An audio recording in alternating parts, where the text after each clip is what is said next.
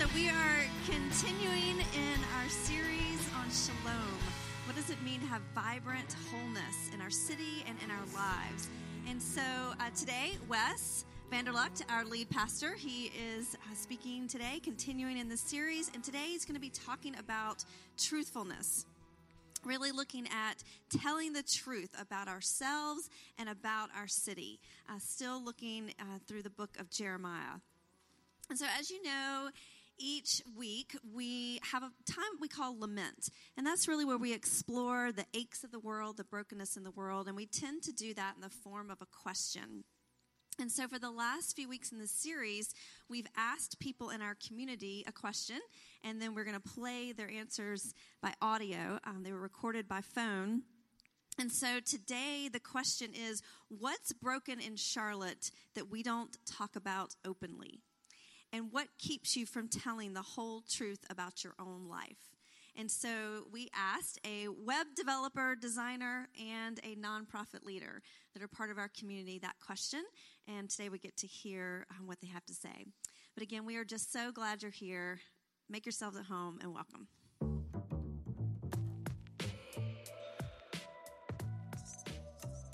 I don't think that the biggest challenge is a lack of information.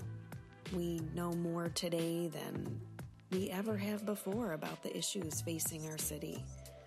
And I would even say about the issues confronting us as individuals. I think part of the problem is, and one that we don't want to talk about, is our unwillingness to do anything about it. I can't help but think about Charlotte on an individual level, on a micro level, that we're a collection of individual people. And as a people and a culture now, we often don't own our own reality.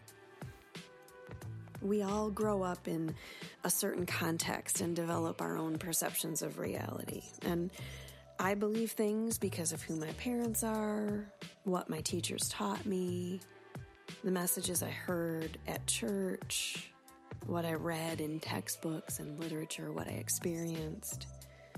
And I developed a sense of what I believe is true.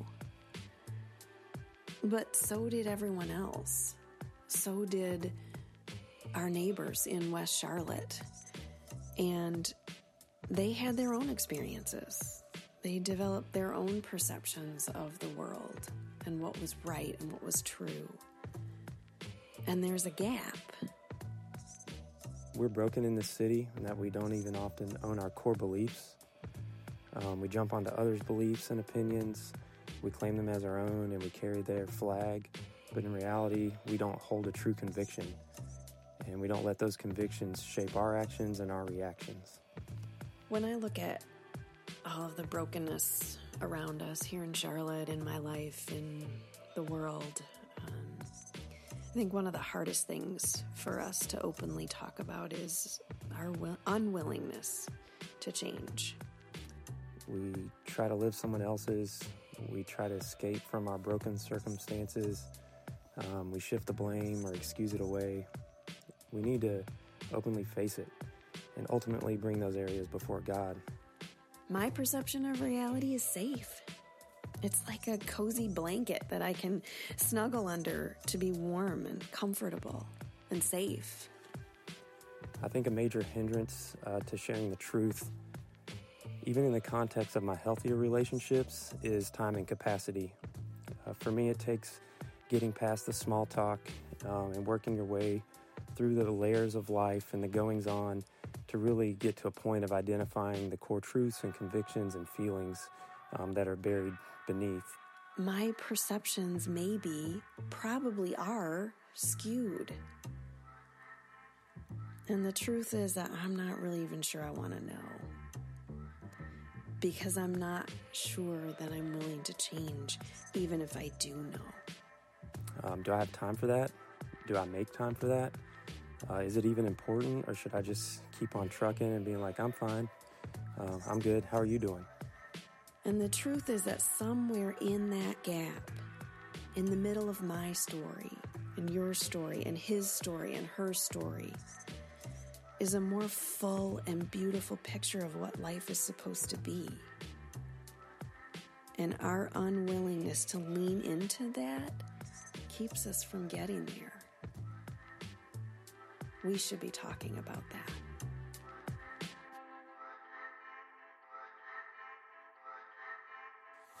How's everybody this morning? Good. How are you, Mike? Tired. All right. Good, yeah. Why do we do that? Why do we say, how are you? Fine. Good. Most likely the truth in response to that question is something a lot more complex, right? A lot more specific, probably a lot more interesting. So why don't we tell each other the truth when we greet each other? Because we're just trying to greet each other, right? It's okay. It's okay. We don't have to reveal the whole truth about ourselves just because we're trying to be socially polite. But perhaps there are simpler, maybe more truthful ways of greeting each other, like, it's good to see you, Jeff. Good to see you. I mean, most of the time I say that is true, at least when I see you. I think we need to acknowledge that telling the truth is tricky business. It's tricky because telling the truth is a lot more complex than even just knowing the truth. And there are so many ways that we get caught up in not telling the truth. Everything from ways that are quite benign and harmless to ways that I think are severely damaging. So I think it's fairly harmless to respond, I'm fine, if someone asks you that you don't know very well how you're doing. But if you're consistently saying that to a spouse or to a good friend or to a counselor, and you're not revealing the deeper truths, that's a problem, right? So why do we struggle to tell the truth? What are the reasons? Why do we dodge or diminish or twist the truth? Lots of practical reasons. Sometimes we're just too busy. Busyness gets in the way. I should give him this feedback, but then he's going to get all emotional, and then I'm going to have to be attentive to that, and I really only have like 5 minutes. So sometimes we don't tell the truth because we're too lazy or tired. I should probably speak up about this glaring problem at work, but every time someone does that, they get voluntold to do something about it, and I don't know, I'm busy, so we'll let somebody else speak up. Sometimes we don't tell the truth because we desire to look good. At the end of January, Center City Partners released the 2018 State of the Center City Report. I always love reading these. It's this glamorous portrayal of development and growth in uptown Charlotte. And look, there are lots of things to celebrate about where our city is going, and the development, and the growth, and the beauty, and we should be proudly telling the truth about that. Yet, at the same time, we need to be telling the truth about the darker side of development, of gentrification, if we're actually concerned about the economic and social and cultural development of our city. It's not all glamorous. Sometimes we don't tell the truth because we're ignorant. It's not like we're going around, I don't think, intentionally spewing off error. Unless you're Mike Laurie and you keep saying that Die Hard is the best Christmas movie ever, then I guess sometimes we do that. But most often it's because we're too sheltered or we've been misinformed. Like we haven't interacted with or been exposed to different truth-enhancing people or truth-enhancing experiences. We haven't asked good questions. We haven't interrogated our assumptions, asked for second and third opinions, checked our sources. Whatever the case may be, we're often misinformed about things. And in an era of spin, in an era of fake news, look, you have to be vigilant. You really do. Knowing and telling the truth about anything in our culture, in this climate, takes active processing. And it takes wise counsel, not just passive consumption and unreflective agreement. Sometimes we don't tell the truth because we're afraid. Now, I think we're getting down to the core. What if when I tell the truth, people aren't going to like me anymore? What if telling the truth will bring me harm? What if telling the truth will isolate me? I mean, who's going to be brave enough to tell the truth when it's going to cost something, when it's going to hurt, when it's going to isolate me, when it's going to make me look like a fool? On the flip side, someone wise like Frederick Buechner is courageous enough to say, if the truth is worth telling, it is worth making a fool of yourself to tell. It's hard though, right? Add on to that another layer that sometimes we don't tell the truth because we're guilty. Several months ago, I was turning onto Wilkinson from Moorhead, and a tow truck blasted through the red light. Boom! Smashed into my poor little tiny Toyota Prius and totaled that thing up. He pulled over to the side. I was like, oh, good, a responsible citizen. Gets out of his truck. He's like, why'd you run the red light, man? Are you serious? No, he wasn't going to tell the truth about that, because lying is just so much more convenient. Lying is so much less expensive than telling the truth. We could mention, honestly, dozens of reasons why we struggle to tell the truth, but generally speaking, if you get down to the core, our struggle to tell the truth boils down to self-centeredness. That's the bad news. The good news is that the more we are unselfed by the gospel truth of Jesus and his Spirit, the more that we develop a God-saturated, biblically rich, relationally attuned approach to life, the more God liberates us to be able to tell the truth about ourselves and about God and about the world that we live in our city. And it's so important, because if we are longing for the shalom of our city and our lives, if we want vibrant wholeness for ourselves and our family and our neighbors and our city and our world, we have to tell the truth. We need to be truth tellers, and we need to grow in our ability. Now, God sent the prophet Jeremiah to deliver this very message to his people because they stunk at it. I mean, they were horrible liars and untruth tellers. They became masters at pretending things were great when in reality things were falling apart all around them. And God sent Jeremiah to call them out for their deceit and to call them into a pattern of liberating truth-telling, of telling and living and embodying the truth. This is all over Jeremiah's letter, his literature, but I think the most powerful example of this is in Jeremiah 8. So that's where we're going to go. Jeremiah 8, verses 4 to 12. I invite you to stand with me if you're able and willing. I'm going to read this for us as we pay attention. Say to them, this is what the Lord says. When people fall down, do they not get up? When someone turns away, do they not return? Why then have these people turned away? Why does Jerusalem always turn away? They cling to deceit, and they refuse to return. I have listened attentively, but they do not say what is right. None of them repent of their wickedness, saying, what have I done? Each pursues their own course like a horse charging into battle. Even the stork in the sky knows her appointed seasons, and the dove and the swift and the thrush observe the time of their migration. But my people do not know the requirements of the Lord. How can you say, we are wise, for we have the law of the Lord, when actually the lying pen of the scribes has handled it falsely? The wise will be put to shame. They will be dismayed and trapped. Since they have rejected the word of the Lord, what kind of wisdom do they have? Therefore, I will give their wives to other men and their fields to new owners, from the least to the greatest. All are greedy for gain. Prophets and priests alike, all practice deceit. They dress the wound of my people as though it were not serious. Peace, peace, they say, when there is no peace. Are they ashamed of their detestable conduct? No, they have no shame at all. They don't even know how to blush. So they will fall among the fallen. They will be brought down when they are punished, says the Lord. This is God's word to us this morning. Yes, sometimes that works out.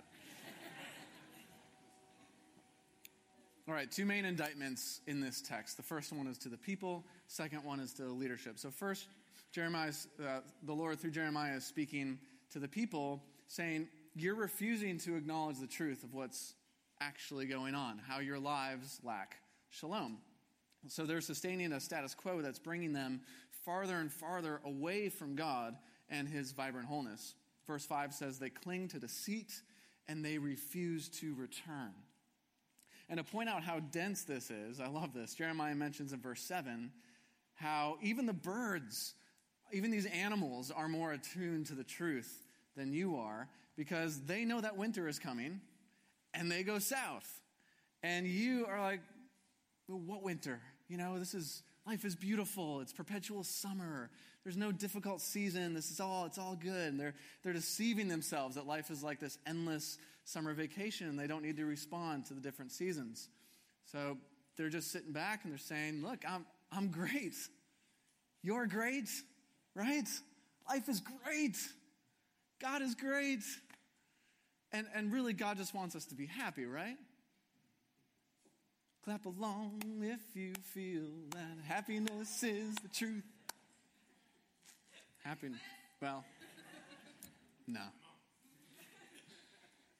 No, I mean, did God really say that you have to observe a full Sabbath day if you want to love him, if you want to love your neighbor? I mean, it's enough if my work is just sort of restful, right? And that the people that I work for or that work for me, that they're enjoying their work, that's good enough, right? Did God really say that the first thing we need to do when the harvest and the income comes in is to give the best of it to the priests and the poor? I mean, we can give whatever's left over when we make sure we have enough for ourselves, right? Seems to make sense. Did God really say that the foreigners and the immigrants in our midst need to have exactly the same rights as people who have been here for generations? I mean, doesn't it kind of make sense that they should maybe work a little bit harder or something? Did God really say? Those are the first words of the devil in Scripture. Genesis 3:1. He said to the woman, did God really say you must not eat from any tree in the garden? It's self-deception. It's questioning God's truth, and it's the original sin. And it's wrapped up together with pride. The people are living it out, and God wants them to see it. Second indictment in Jeremiah 8 is against the leadership. As toward the end of verse 10, we read that prophets and priests alike all practice deceit. They dress the wounds of my people as though it were not serious. Peace, peace, shalom, shalom, they're saying, when there's not shalom. In other words, leaders are saying, yeah, no worries, guys. You are great. Like, just keep doing what you're doing. Whatever feels like shalom to you, that's shalom. Shalom, shalom. Leaders are perpetuating untruth by upholding the status quo, which of course means it's not true leadership. Seth Godin says that leadership is scarce because few people are willing to go through the discomfort required to lead, which absolutely includes telling the truth. Telling the truth about what shalom looks like, telling the truth about where you see it lacking, where you see it emerging. But not doing that is way more common in our culture, in the leadership that we see, than living out leadership like that. Walter Brueggemann puts the situation this way. He says, the voices of accepted legitimacy present a fake reality with failed fact disguised as workable fantasy. Here in Charlotte, we could talk about how in the wake of the Keith Lamont Scott shooting a year and a half ago, several of our city leaders kept saying, this isn't the real Charlotte. Right? Shalom, shalom. This isn't who we are. Workable fantasy. Because other leaders who were truth tellers and courageous enough to tell the truth were saying, this is Charlotte. Wake up. This is the real Charlotte, full of real and pervasive racial tension and injustice. So what are we doing? Why are we glazing over that? One author called it, why are we interacting with each other with paralyzing politeness. Let's be truth tellers. Now, telling the truth doesn't mean you need to be a Debbie Downer all the time. Wah, wah, wah. I'm so sad when they discontinued that character on SNL. No, it means telling the truth, yes, about the bad news, not glazing over that, but equally it means telling the truth about good news. Doing both of that at the same time. In Christian terms, it would mean telling the truth about sin and systemic injustice and telling the truth about restoration and transformation. In sociological, cultural terms, that would mean telling the truth about where we're stuck as a city, where we're moving backwards as a city, and where there is progress, where there's real change happening. Telling the truth about all of that. So, for example, we need to tell the truth about the harm of gentrification. If you haven't heard or told the truth about that in our city, you're missing it. But we also need to be telling the truth about encouraging progress that we're seeing because of people collaborating, like especially in West Charlotte, toward keeping historic lower-income residents from being displaced. There is good stuff going on, but we need to work harder. We need to tell the truth about the ongoing brokenness of the criminal justice system in Mecklenburg County, which includes things still like cash bail. Cash bail where people, lower income residents, inmates, can't pay it. And so they're stuck in jail often while they're innocent. They're stuck there, and it wreaks havoc on their lives. And we need to tell the truth that there is real movement in Mecklenburg County and our criminal justice system toward and national leaders too, who are seeking to reform the system toward restorative justice rather than punitive justice. There are good things happening. But guys, telling the truth about our city like that is really difficult. Really difficult. Marilyn McIntyre explains some of the reasons why. Her book, Caring for Words in a Culture of Lies, is amazing. She says, truth-telling is difficult because the varieties of truth are so many and so well disguised. Lies are hard to identify when they come in the form of apparently innocuous imprecision, socially acceptable slippage, hyperbole masquerading as enthusiasm, or well-placed propaganda. These forms of falsehood are so common, even so normal in media-saturated, corporately controlled culture, that truth often looks pale, understated, alarmist, rude, or indecisive by comparison. It's good.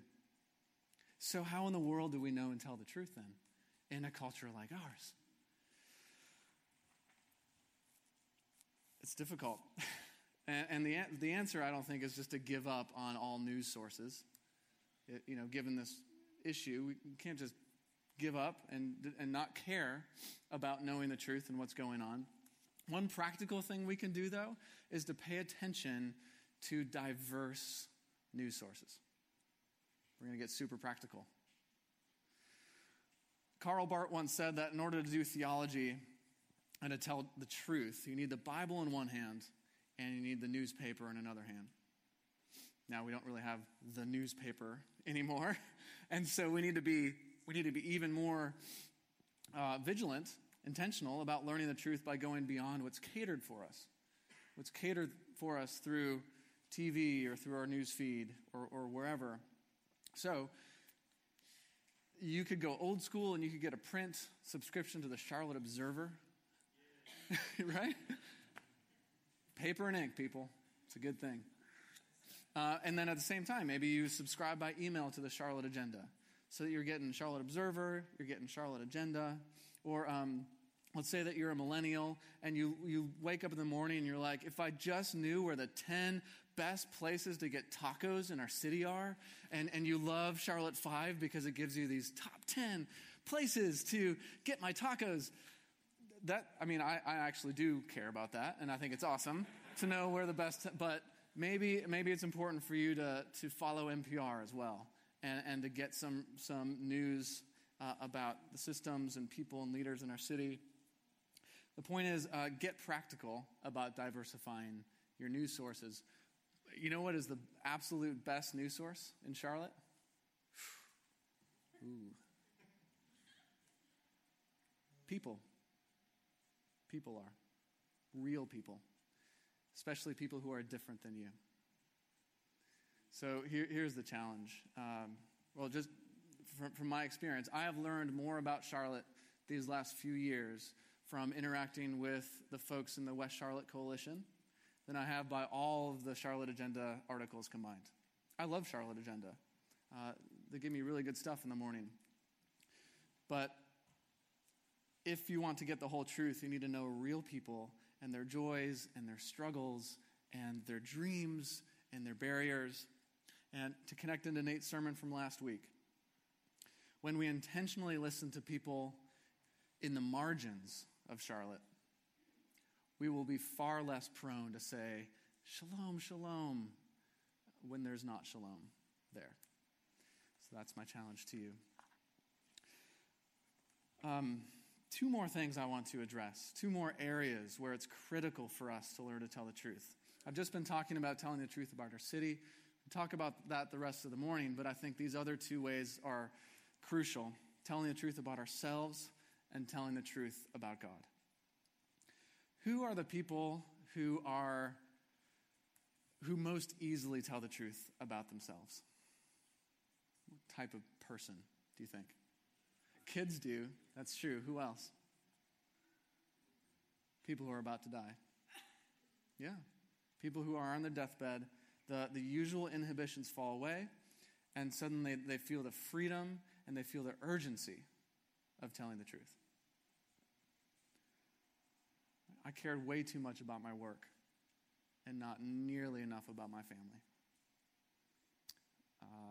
I may not have acted this way, but I love you. These are the kind of things you hear from people who are dying. And if all of us are dying, why not practice truth-telling more often on a daily basis? One small thing that we do when we drop off our kids at school, it's usually kind of crazy, but we try to get in one question, which is, who are you? As, Eden's jumping out of the car. Who are you? A beloved child of God, she says. Beloved child of God. Sometimes cheerfully, sometimes not so cheerfully. But I say, that's right, and I love you. And off she goes. Two most important truths that our kids should hear every morning. You are a beloved child of God. I love you. Because whatever are the truths they're going to hear during the day, those are the truths that I want to carry them through. Oh, you should try that for yourself. Something I learned from a mentor of mine, you can take a sheet of paper or start a note on your phone and start with a statement on the top that identifies your identity from God's perspective. Beloved child of God. Friend of God. Righteous in Christ. Whatever it is, put your identity there, because you know what? Whatever happens today, that's not going to change. Then put the top 3 things you want to get done in that day. Not 10 things. 3 things that you want to accomplish in that day. And if you get them done, awesome. If you don't, you might feel a little defeated, but that statement does not change. You are a beloved child of God. It's a powerful practice because you're telling the truth about yourself. Another tool that's really helped me to identify truth about myself is the Enneagram. I know I've mentioned the Enneagram several times up here. It's not a panacea. It's not going to solve all your problems. It's not scripture. But it's a helpful tool. And it's more than a personality profile, in that the purpose is to help you discover your deadly sin. Now you really want to take it, right? Discover your deadly sin, and then how to expose that to the light of God's grace.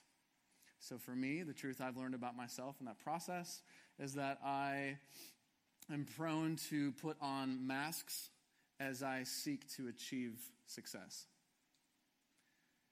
And then I've also learned the truth that when I do that, God sees me as I really am, and he delights in me.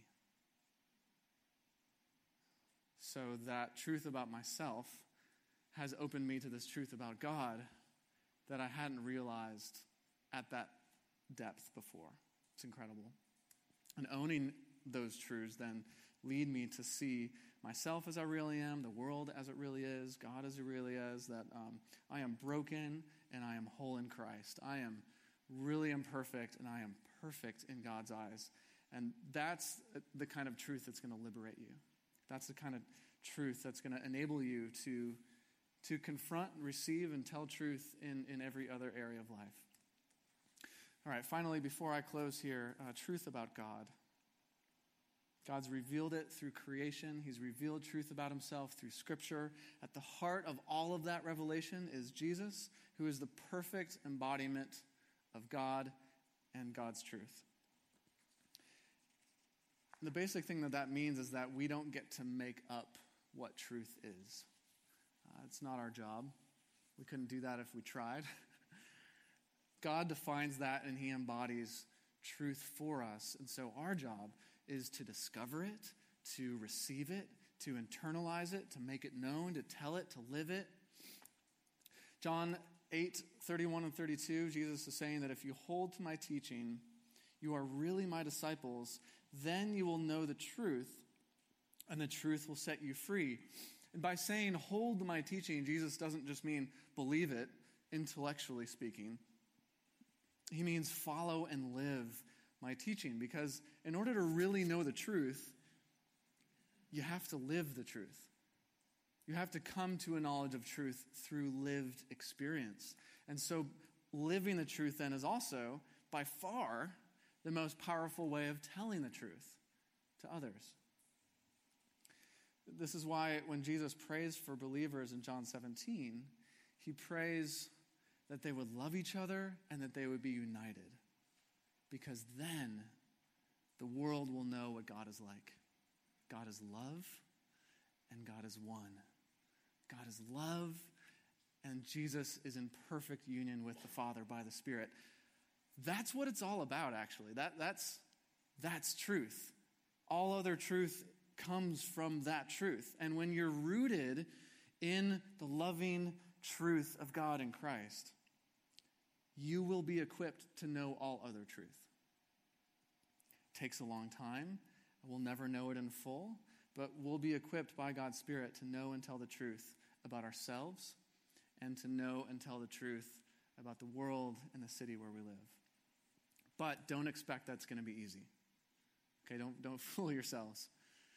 I love what Flannery O'Connor says. She says, you shall know the truth, speaking of John 8, and the truth shall make you odd.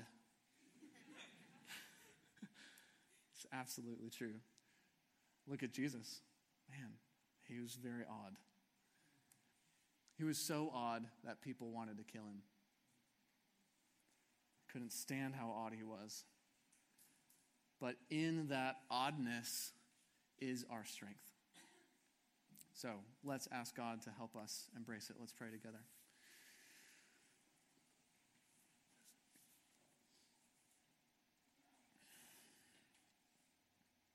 God, we need your truth. We need to know it and feel it and internalize it and live it out. We know that in your truth is life. But so many things get in the way. We get busy and we get lazy and we get afraid and we're guilty and we want to keep up appearances and we're misinformed. And some of that's our fault. A lot of it is our fault, God. So we ask you in the name of Jesus to forgive us for all the ways that we dodge the truth, diminish the truth, twist the truth, avoid the truth. In fact, God, we're going to be quiet for a second, and each of us are going to talk to you about that and ask your forgiveness.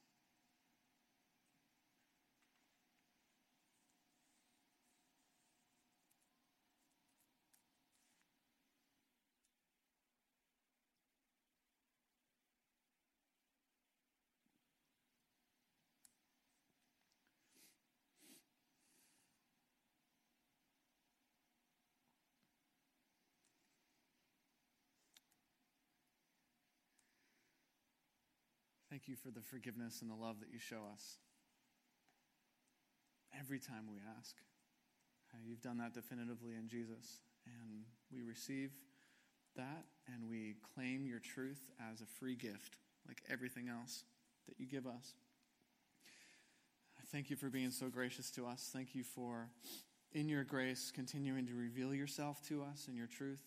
And so we open ourselves to that and to that lifelong process, and ask that you would give us eyes to really see ourselves and eyes to really see who you are, and to see then the truth about our neighbors and the world around us and the way things really are, and then empower us by your Spirit to tell the truth, to live it out, to embody it in love for the sake of shalom.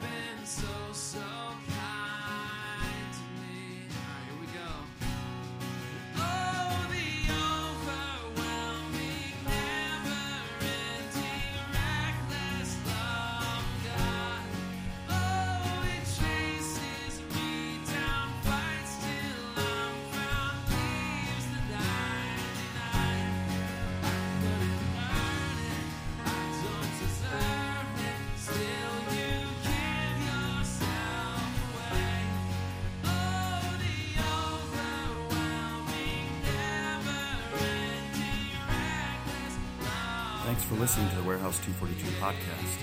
If you have any questions or want to find out more about Warehouse, visit warehouse242.org or come join us on a Sunday morning at 10 a.m. at 2307 Wilkinson Boulevard in Charlotte. Thanks for listening.